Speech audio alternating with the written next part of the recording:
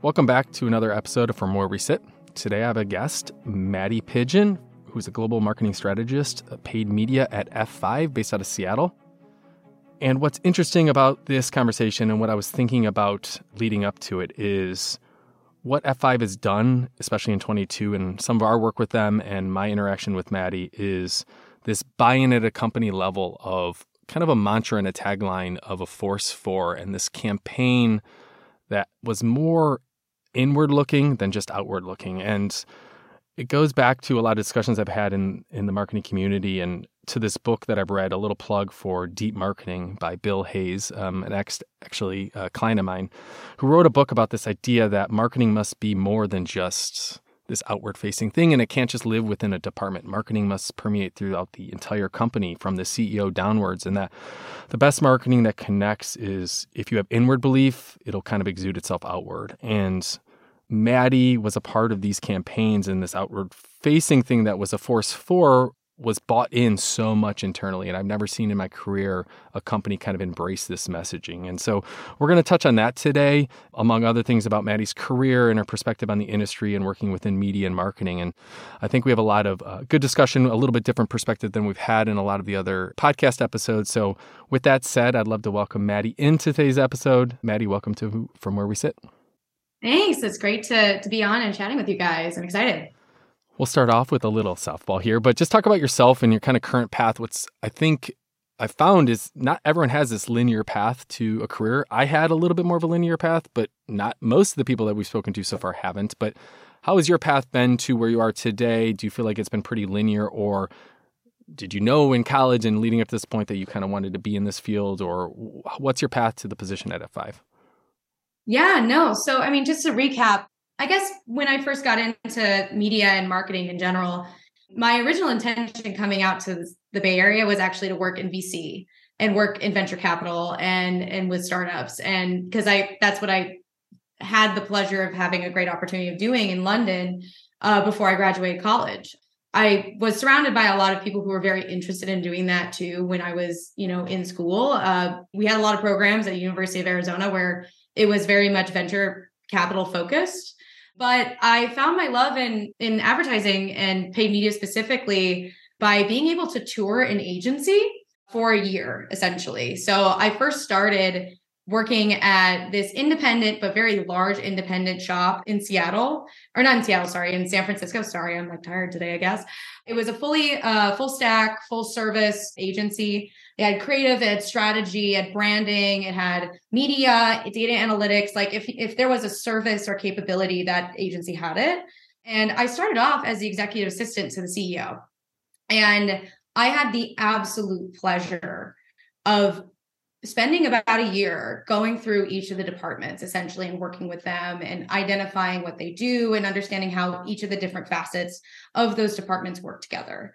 And the big part that I learned was just about myself in general was just my love for really the data side of advertising and marketing. And I do think that culturally that I found myself into the media team because there was energy, there was excitement, there was a lot of vendor interactions. It was both like a creative side to what I wanted to get into. It's like it's activating that creative side as well as that data analytics side of me. And so it was a little non-linear at first, but once I got into media, it has been on the straight and narrow up ever since. And I have no intention of leaving. Yeah. You've worked on the agency side, I think in your previous position, it's based on what I saw on your profile about, B2B focus, and now you're in-house. What do you feel like some of the transitions been from agency to kind of working on maybe a singular brand or a focus at an F5 and that kind of different life than agency life? Yeah, I mean, well, in-house is very different. And I will also say, I think my expectations of what in-house was like and what it was going to be like is also very different than actually living it. I thought I knew, but then now I know. And there are a lot of like interesting surprises actually of being client side that is so different from the agency. I think when you're on the agency side, you have like a currency to sort of bargain with when it comes to your bandwidth and time. And if the client wants more, there's opportunity to revise the scope and say, okay, well, more work is more money. And When you're on the client side, you don't have that currency in the same way. You almost need to find what that currency is whenever you're transitioning from an agency side to in-house. You can't just like say like, hey, we need for services, we need more, operational costs and ad serving fees or whatnot to be able to do this.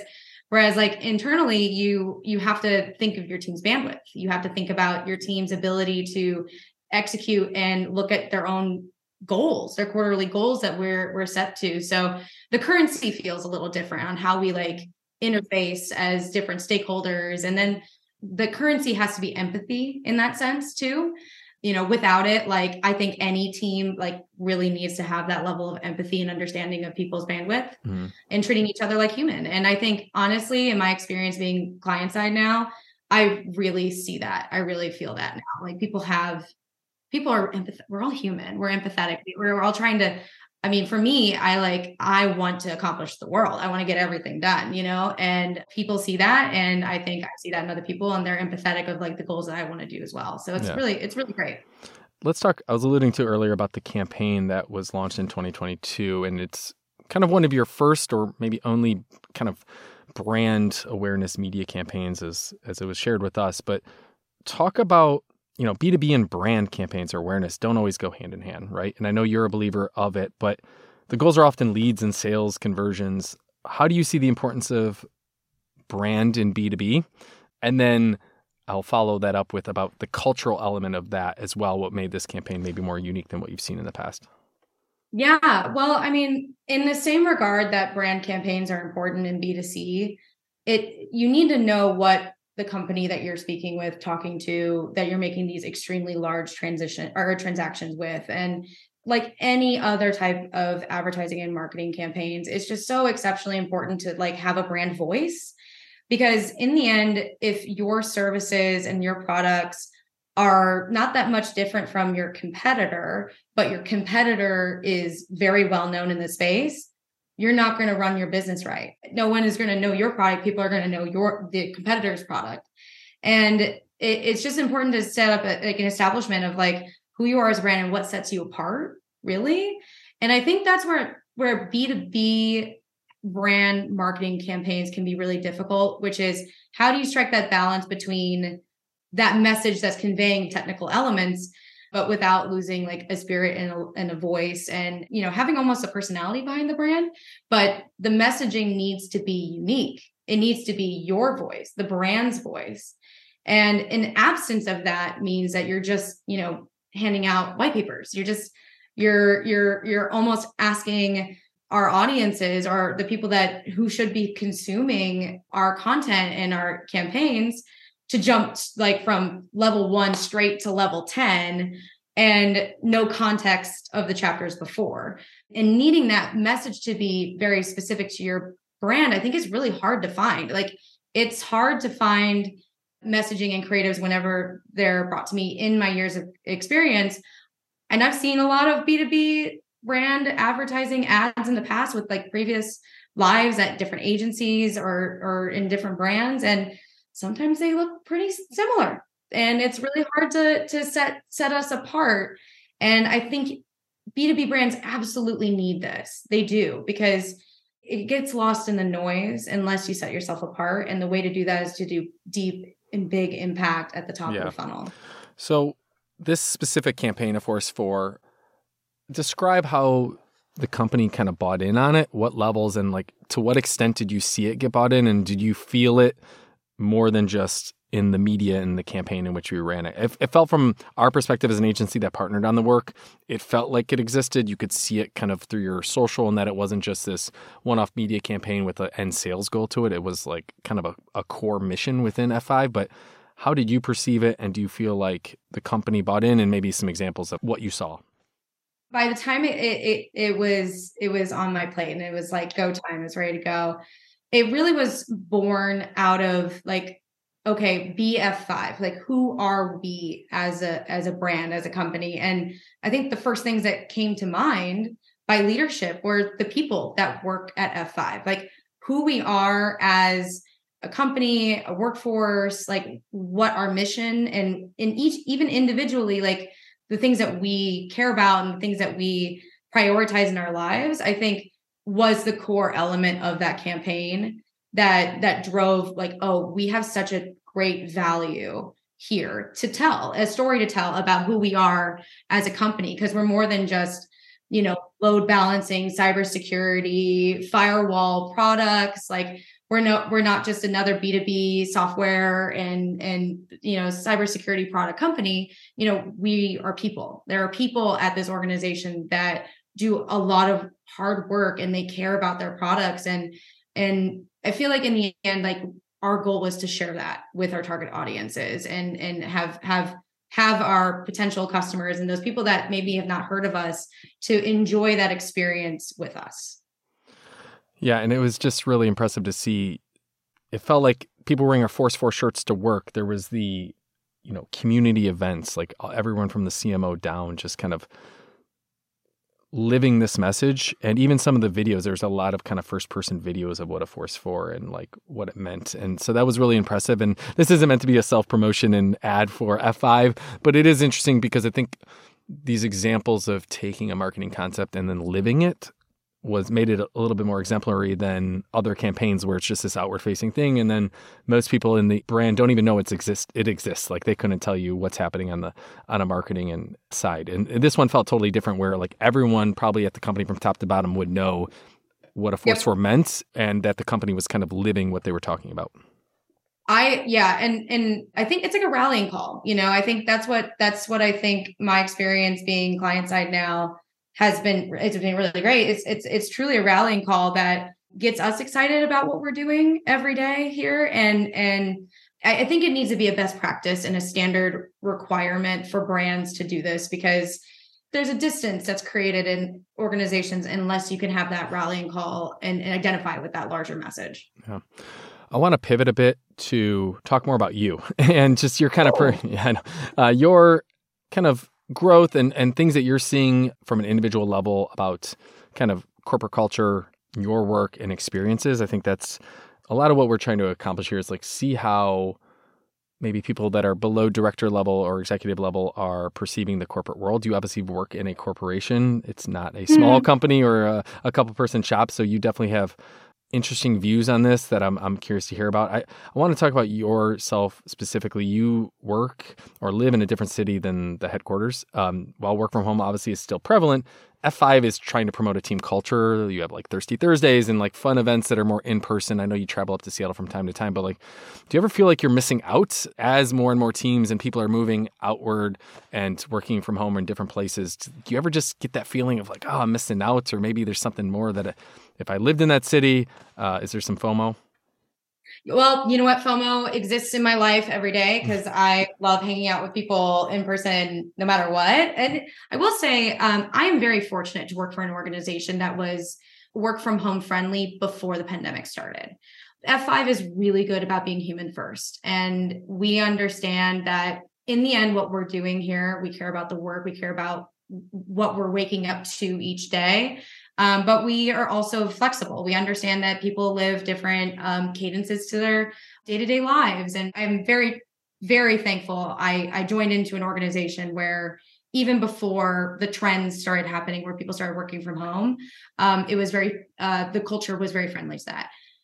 I do get to go up to Seattle a lot, which I love. And I am very much an in-person person. Like I love engaging with the team. I love sitting down with our juniors and going crazy on a whiteboard and explaining how multi-touch attribution works and talking about crazy, like cool, creative ideas. And that spirit is lost a little bit while on, just interfacing on Zoom.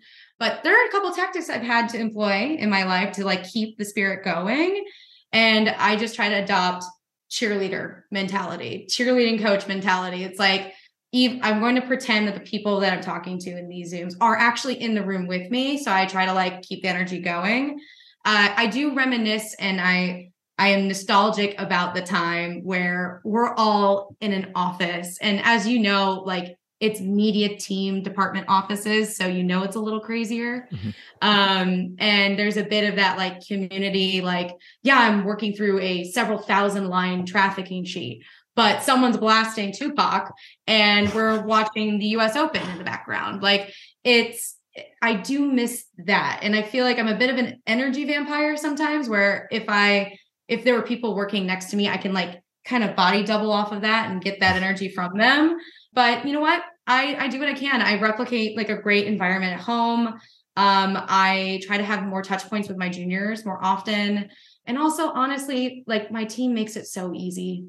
They really do. Like I work with my favorite people on this earth. And it makes me not being close to them like so much easier. So really, really, I attribute it all to them.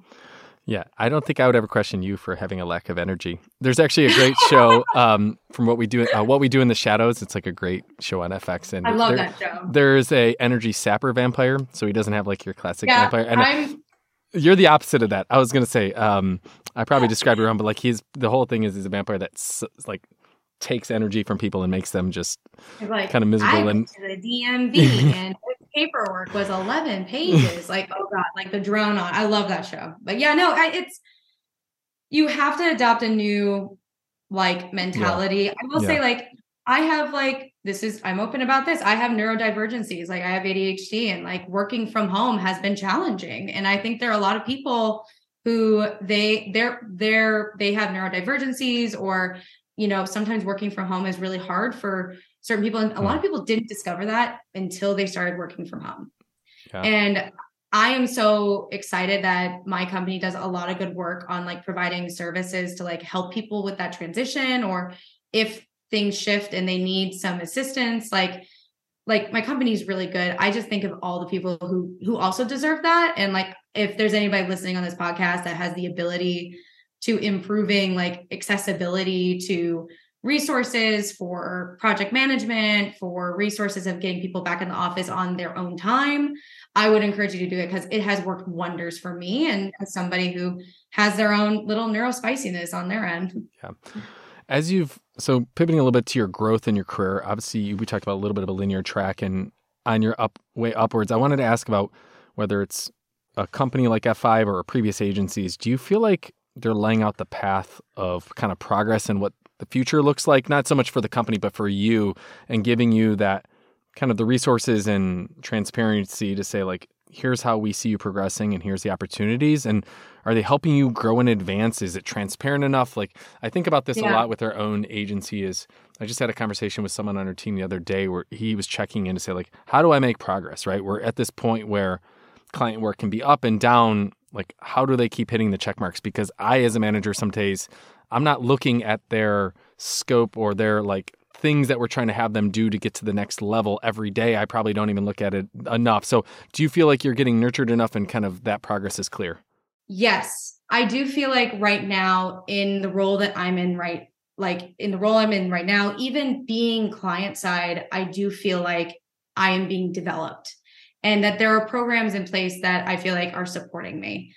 I think on the agency side, there's some interesting trends that are occurring that I worry that we're not training the next generation of advertisers and media planners. Like that's my concern. And because there has been a consolidation in a lot of ways of marketing and advertising services, people taking things in, or brands taking things in house, and the independent full service agency is declining in my experience. I feel like there are less and less of those that exist. You know, they get acquired by a larger advertising group, and sort of each of the services within that independent agency then get kind of ciphered out. And in my experience, I had an amazing experience seeing how everything worked together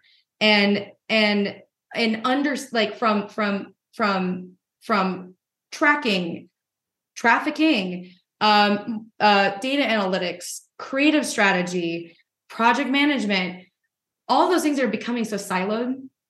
And the people I have found myself interviewing for joining, our company, or even in previous lives, especially as after the pandemic really kicked off, but even it kicked off a little bit before, was a hyper specialization of juniors.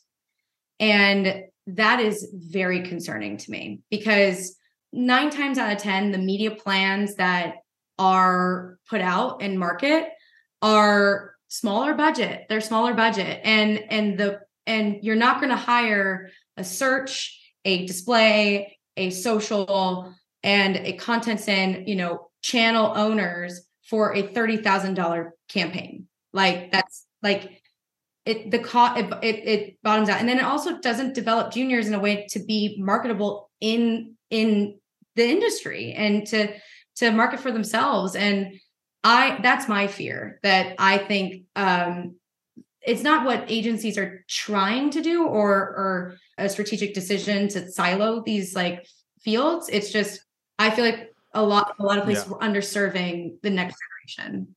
I mean, at some shops, it's like media strategy and planning are one place, and then media activation and execution are in a different department, which I always found a little weird. Odd. I think like we're D&W is really small, so we're 5 people, but there is an element of silo where people are kind of maybe more Google or like social focused, but at the same time, we try to think of them as media strategists and planners first, who happen to execute in certain platforms better than others, but they could still plan and strategize and understand the context in which these other channels exist.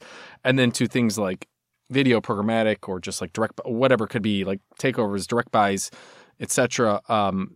Streaming audio, video, those can be planned and that should still fit in the bigger picture. And even though we're a media agency, the partnerships that we have, it's like we've taken on this mantra of like media fits into the larger picture. So we must understand the larger picture, because if we just do this thing, like we do not want to be seen as lever pullers, because that is one, probably not as satisfying as from a job point of view of people just pulling levers all day. But it is interesting. I see agencies, and I remember being in Detroit, and our agency had a lot of silos, like media planning, and then there was a analytics team, and that would do trafficking, and then there was a trafficking team and a QA that did trafficking QA, like all these silos. And when I moved to Seattle, I went to an agency where we had to do all those things ourselves, and that actually was an unbelievable experience because I saw so much more sides of the business. Where when I came to Seattle, I didn't like.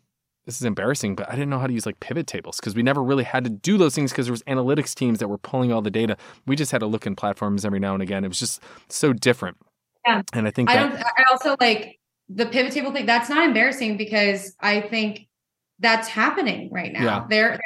And like, I never blame anybody who doesn't have that experience, especially when they're that junior, because it's not their fault or it's not really anybody's fault. It's just like, they came to the table because it's already so hard for folks, juniors, to get a job, like in a way, like I really do strongly think that even if it is a time investment suck that agencies don't do, they need to give a significant portion of like their juniors' billable hours to learning, because in the end, that's beneficial not only for that company in the long term, it always pays out. It always does. But in the aggregate, it just makes the market easier. Like those trained juniors could eventually become the next CMO of your future client. Like, and they're going to be better equipped to do media and marketing and advertising if they're trained. Like it's all about the future, really. Yeah. Within F5, one thing it's noticeable to me in a positive way is that you have a lot of female leaders, right? So if you think about your maybe direct reports above you, all the way up to your CMO are all women. I don't know about your previous experiences and what your management, but do you feel like you notice a difference being a woman and being led by women? Is it good to see that representation? Does it feel like there's opportunity? Do you feel like maybe at this point in 2023, maybe that's not as needed as maybe it was 10 years ago? Or is this something unique and you've seen in your career? I'm just curious because media is pretty, maybe leans a little bit more female to male overall, but like there is a definite thing with ad agency and corporate life that is very male dominant. I mean, I've seen an agency life where most of the directors and above are male, so male dominant. Do you notice that difference? Do you feel the difference? Are there tangible things or just an intangible thing that comes with it at F5? Which, by the way, I'll just comment and say I love this question because I do think that we need to talk about this more. I think representation is extremely important, especially when you, not just the people that you interface with on a day-to-day basis, but it needs to go all the way to the top. I will say having female leaders primarily in my life, and I would say that existed prior to F5 as well. In certain regards, like, of course, like more of my direct reports in media. And yes, you are correct. Media does skew more female than male. But then there's like always that point sometimes where suddenly vice presidents, the executive VPs, and they tend to start looking a little bit more homogenous and also a little bit, maybe they identify as male as well. Yeah. They look like me. Probably a little bit older, but a white 50-year-old white man.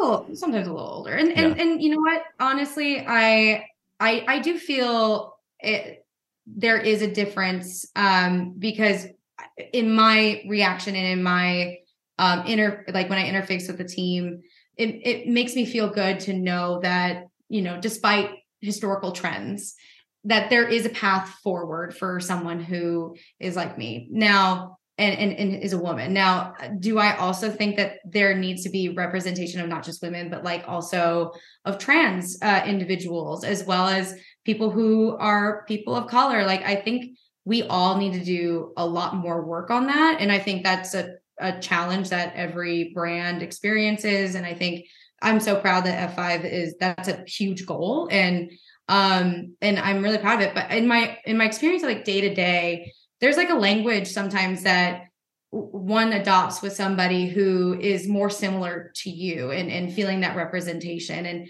I can't like specifically call out like specific words, but there's just something about like a cadence for how you communicate and feeling comfort in a room when like, there's just an understanding sometimes of like kind of challenges that women face. That's really important. Yeah.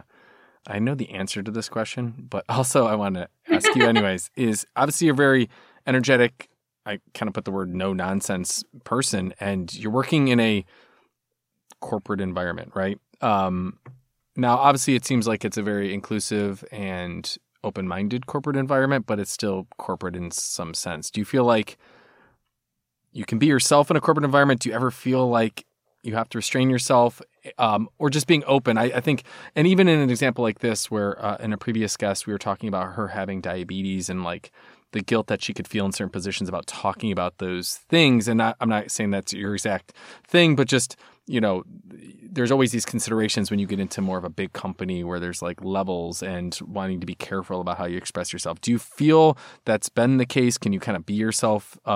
Because as we're kind of evolving as a work society and just society in general, I think we're learning that we're not this homogenous group, and that this like being normal's like no one's normal, right? Everyone is has these unique elements to it. So do you feel like you can be that in an environment like a corporate setting? I'm in a position and at a company where I am able to be myself.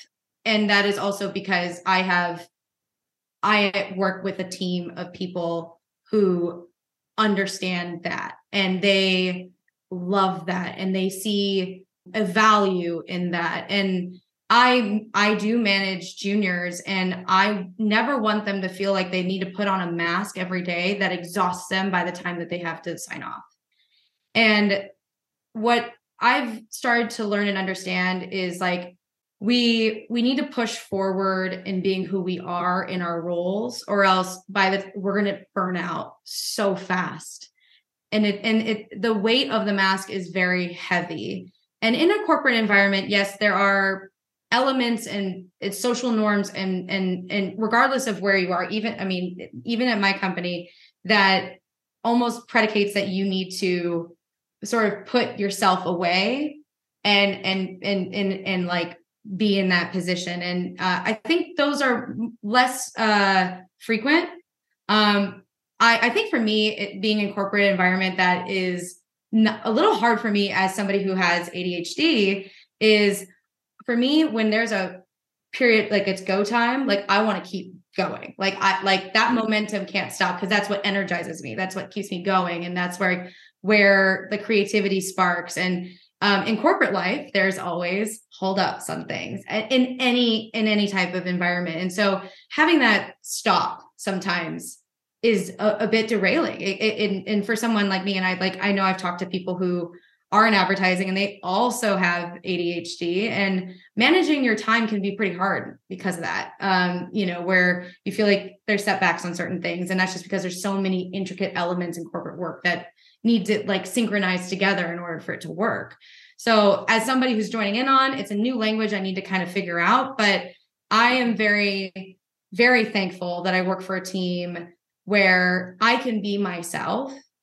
I can use the qualities about me that maybe aren't super corporate, quote unquote corporate, but they're like my superpower. Like I think we all try to lean into our strengths the most. And by doing that, it mitigates some of the challenges that corporate life can kind of entail. I do know that there are some of my friends that do not have that experience working in corporate. And I would say for each day that they're working, it probably feels like 2 days, because everything you say, there's almost like a pre-thought to it. Mm-hmm. And I know that's really hard. Yeah. And I think about the idea, it's, coming from sports, there was this old mantra of treat everyone the same. And it's kind of moved to, actually, I've moved to the thought in a lot of coaching and management is treat the individual actually differently. You're still having the same objectives and outcomes, hopefully, but the idea is you need to treat each person different to their strengths and weaknesses to get to those outcomes, right? And I think from a management standpoint, taking into account whether someone has ADHD or skilled in something or another, how can you still get those outcomes but also be supportive and understand where each individual is coming from. And that's where whether it's corporate setting, small business, are you accounting for that? So I know for my team of 4 that I'm managing, each of them operate a little bit different. Some I can be more blunt with or direct. Some like from simple things like, can I be blunt or direct? Do I need to be softer pedal things, right? Yeah. How do I push them? What are the expectations based on their role? And then there's even things like things that are maybe more chemical or ADHD specific, or are they more of a night, even things like, are they more of a night person versus a morning person, right? And how do you accommodate for that? And like, does 9 to 5 really matter if someone really wants to start at 10? Like, how do you adapt but still expect the same outcomes from everyone? And so I think it's getting there, and I think the world is moving really fast, but it's amazing to me and fascinating that while you're having seems like a good experience being kind of tailored to, that so many people aren't. And I think a lot of the reason this podcast exists is to talk about things and make them more open, so that if the 5 people listening to this one day, and maybe thousands of people will listen to this one day, will say, like, this is how we need to progress forward, because this is not, each individual situation is unique, but at a larger point, this is not a unique scenario, and we need to evolve our business practices. And listening to people that aren't just C-suite old school boomers and Gen X and even older millennials like myself, like there's a new perspective, and I think we need to evolve with that to be kind of better run companies. Yeah, and it ultimately also speaks to just how important diversity is within organization. Like what we're really talking about is, how do we create a culture where we all have the same goal, but we accommodate for so many different types of people. And for one thing, like diversity is just important to have. Like, I don't even need to talk about the business case of it. Like, that's not the point. The point is to like create a culture that everybody can feel included, and like the value comes with it. Like, and the purpose of it is that I don't want to talk to the same person every day. Yeah. I love learning from new people. I'm not going to get that by talking to people who look like me. Like, it's not going to happen. Mm-hmm. Especially in advertising. I've seen it most in advertising, where I've gone through this experience, because there is a phrase that goes around with advertising, which is like #advertising so white, and which can happen. And I've seen something. I had to talk a client out of doing an MLK Day sale one time, because like they just didn't have the sense. They thought, oh, it's a holiday, and like, let's do it. We had to push back and like be very persistent that we are not doing this. And that's a very specific thing around diversity, but like having different voices in the room or different perspectives. And luckily, me being in some diverse environments in my work career, I was able to pull from those and not have this single track mind that probably the people that were thinking of running an MLK Day spot sale did not have, right? And if they would have had more experiences, right? Diversity being a part of those experiences, they probably would not have thought of that idea in that specific zone. So I know we've kind of diverted away from the conversation, but I think like it's having diverse experiences leads you to being and managing people because you see the uniqueness in individuals and that all those different experiences you can pull from to manage people in a better way and then pull the best from them. Yeah, exactly. And then it makes them happy too. Yeah. Let's end it on this note, which is a thing we kind of started last podcast, which is the shallow end. It's something that's fun. People laugh at me because I go on these couple-minute riffs to start meetings sometimes where I'm complaining about Meta or a platform and just the nonsense that surrounds that. So this is kind of your chance to go on a 1 to 2 minute riff about media marketing, just something funny, anecdotal, whatever it be, but something that just kind of maybe bothers you. That I always think of like the Larry David version. Like, what's the Larry David Seinfeld version of? That's a very outdated reference for probably a younger generation, but oh no, of the industry. I know You get it. Oh gosh, I call in my mind, I call them little bugaboos because I mean they're there. I mean, gosh, it gets down to like how I feel like a trafficking sheet should work versus naming conventions. Like, I think the thing I find myself complaining the most about is probably naming conventions. Just because like, to me, like media and data is like a giant puzzle and like, it's all a naming convention. But in terms of like, has anybody talked about Twitter yet? With like, that actually breaks my heart. Like the Twitter thing. What about Twitter? Because I could name 5 things about Twitter and specifically some stuff right now. What about Twitter for you? I think specifically what upsets me about the Twitter situation with like obviously with like Elon Musk just like taking this platform that in a lot of ways I have treated as like a medium to my art, because I do lean a little heavier on the paid social strategy. Like that just happens to be something that I have like more experience behind. It was a painter's paintbrush. It was a different size canvas. It was my favorite color, maybe. And it was a platform that I've worked with the reps in the past. I've grown close with them. I've been tied in and spent hours, days, weeks of my life more just focusing on this platform and learning about it, understanding more about the paid elements, the organic elements, how it ties in. And it's just like seeing a resource and tool of mine that I've always considered to be part of my, what I like to call advertising the craft, being taken away. I think that like, not necessarily being taken away, I guess, like it's hard as a B2B brand advertiser who works in like with a company that focuses on cybersecurity products. Yeah. To see a platform that is now like there's compliance issues, privacy issues, and to see the decay of something that I really care about. I also probably spent a too much of my time during lockdowns doom scrolling on Twitter in a way, and it was kind of my pandemic binky. And it was a place where I could feel like I'm engaging with communities, and like, my God, like there are communities on Twitter that they started their entire career there, you know, like reporters, meme culture, like the first thing I look at when it comes to sports, politics, and it makes me sad because I love that platform. Yeah, we'll see if it can recover. Yeah, we'll see if it can recover in the sense of what you're talking about. And I could go off on about a 20-minute riff on Twitter and some of the things happening from both an ad standpoint and just the organic and just feed standpoint. So it's a curious case of maybe someone who thinks they know all, trying to think they can do anything because they are very wealthy. And there's a lot of opinions on Elon Musk. I'm not his biggest fan because of his personality, but it's been a couple months now and it doesn't seem to be recovering and its platform doesn't seem to be getting better. And it's just kind of in this weird spot. So maybe in 6 months to a year, it'll look completely different and we'll be happy with the changes. But it has been a very precarious few months for sure. And it's kind of sad because it is a big part of society. And the fact that, for better or worse, it is, and its kind of downfall is not great. And as someone who is a Twitter addict, typically I actually have deleted it from my phone because I'm like, I don't like the platform anymore, and it's gone downhill in a lot of ways. And so, not that I don't go on my computer every now and again. It is not on my phone so that I can't just like stare at it all day and then be mad at what I'm seeing. So yeah. Well, it's sad. Oh well. It's a two-way street, Elon. Fix it. Listen to the experts from F5 on that.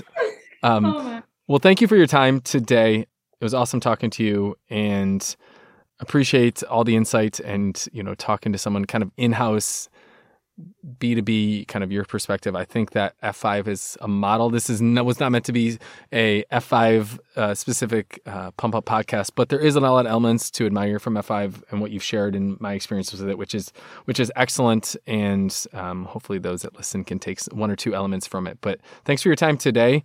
thank you. Appreciate it. And as we wrap up, I just want to say thanks to Ben Nussbaum on the ones and twos, helping with some of the sound and producing of today's podcast.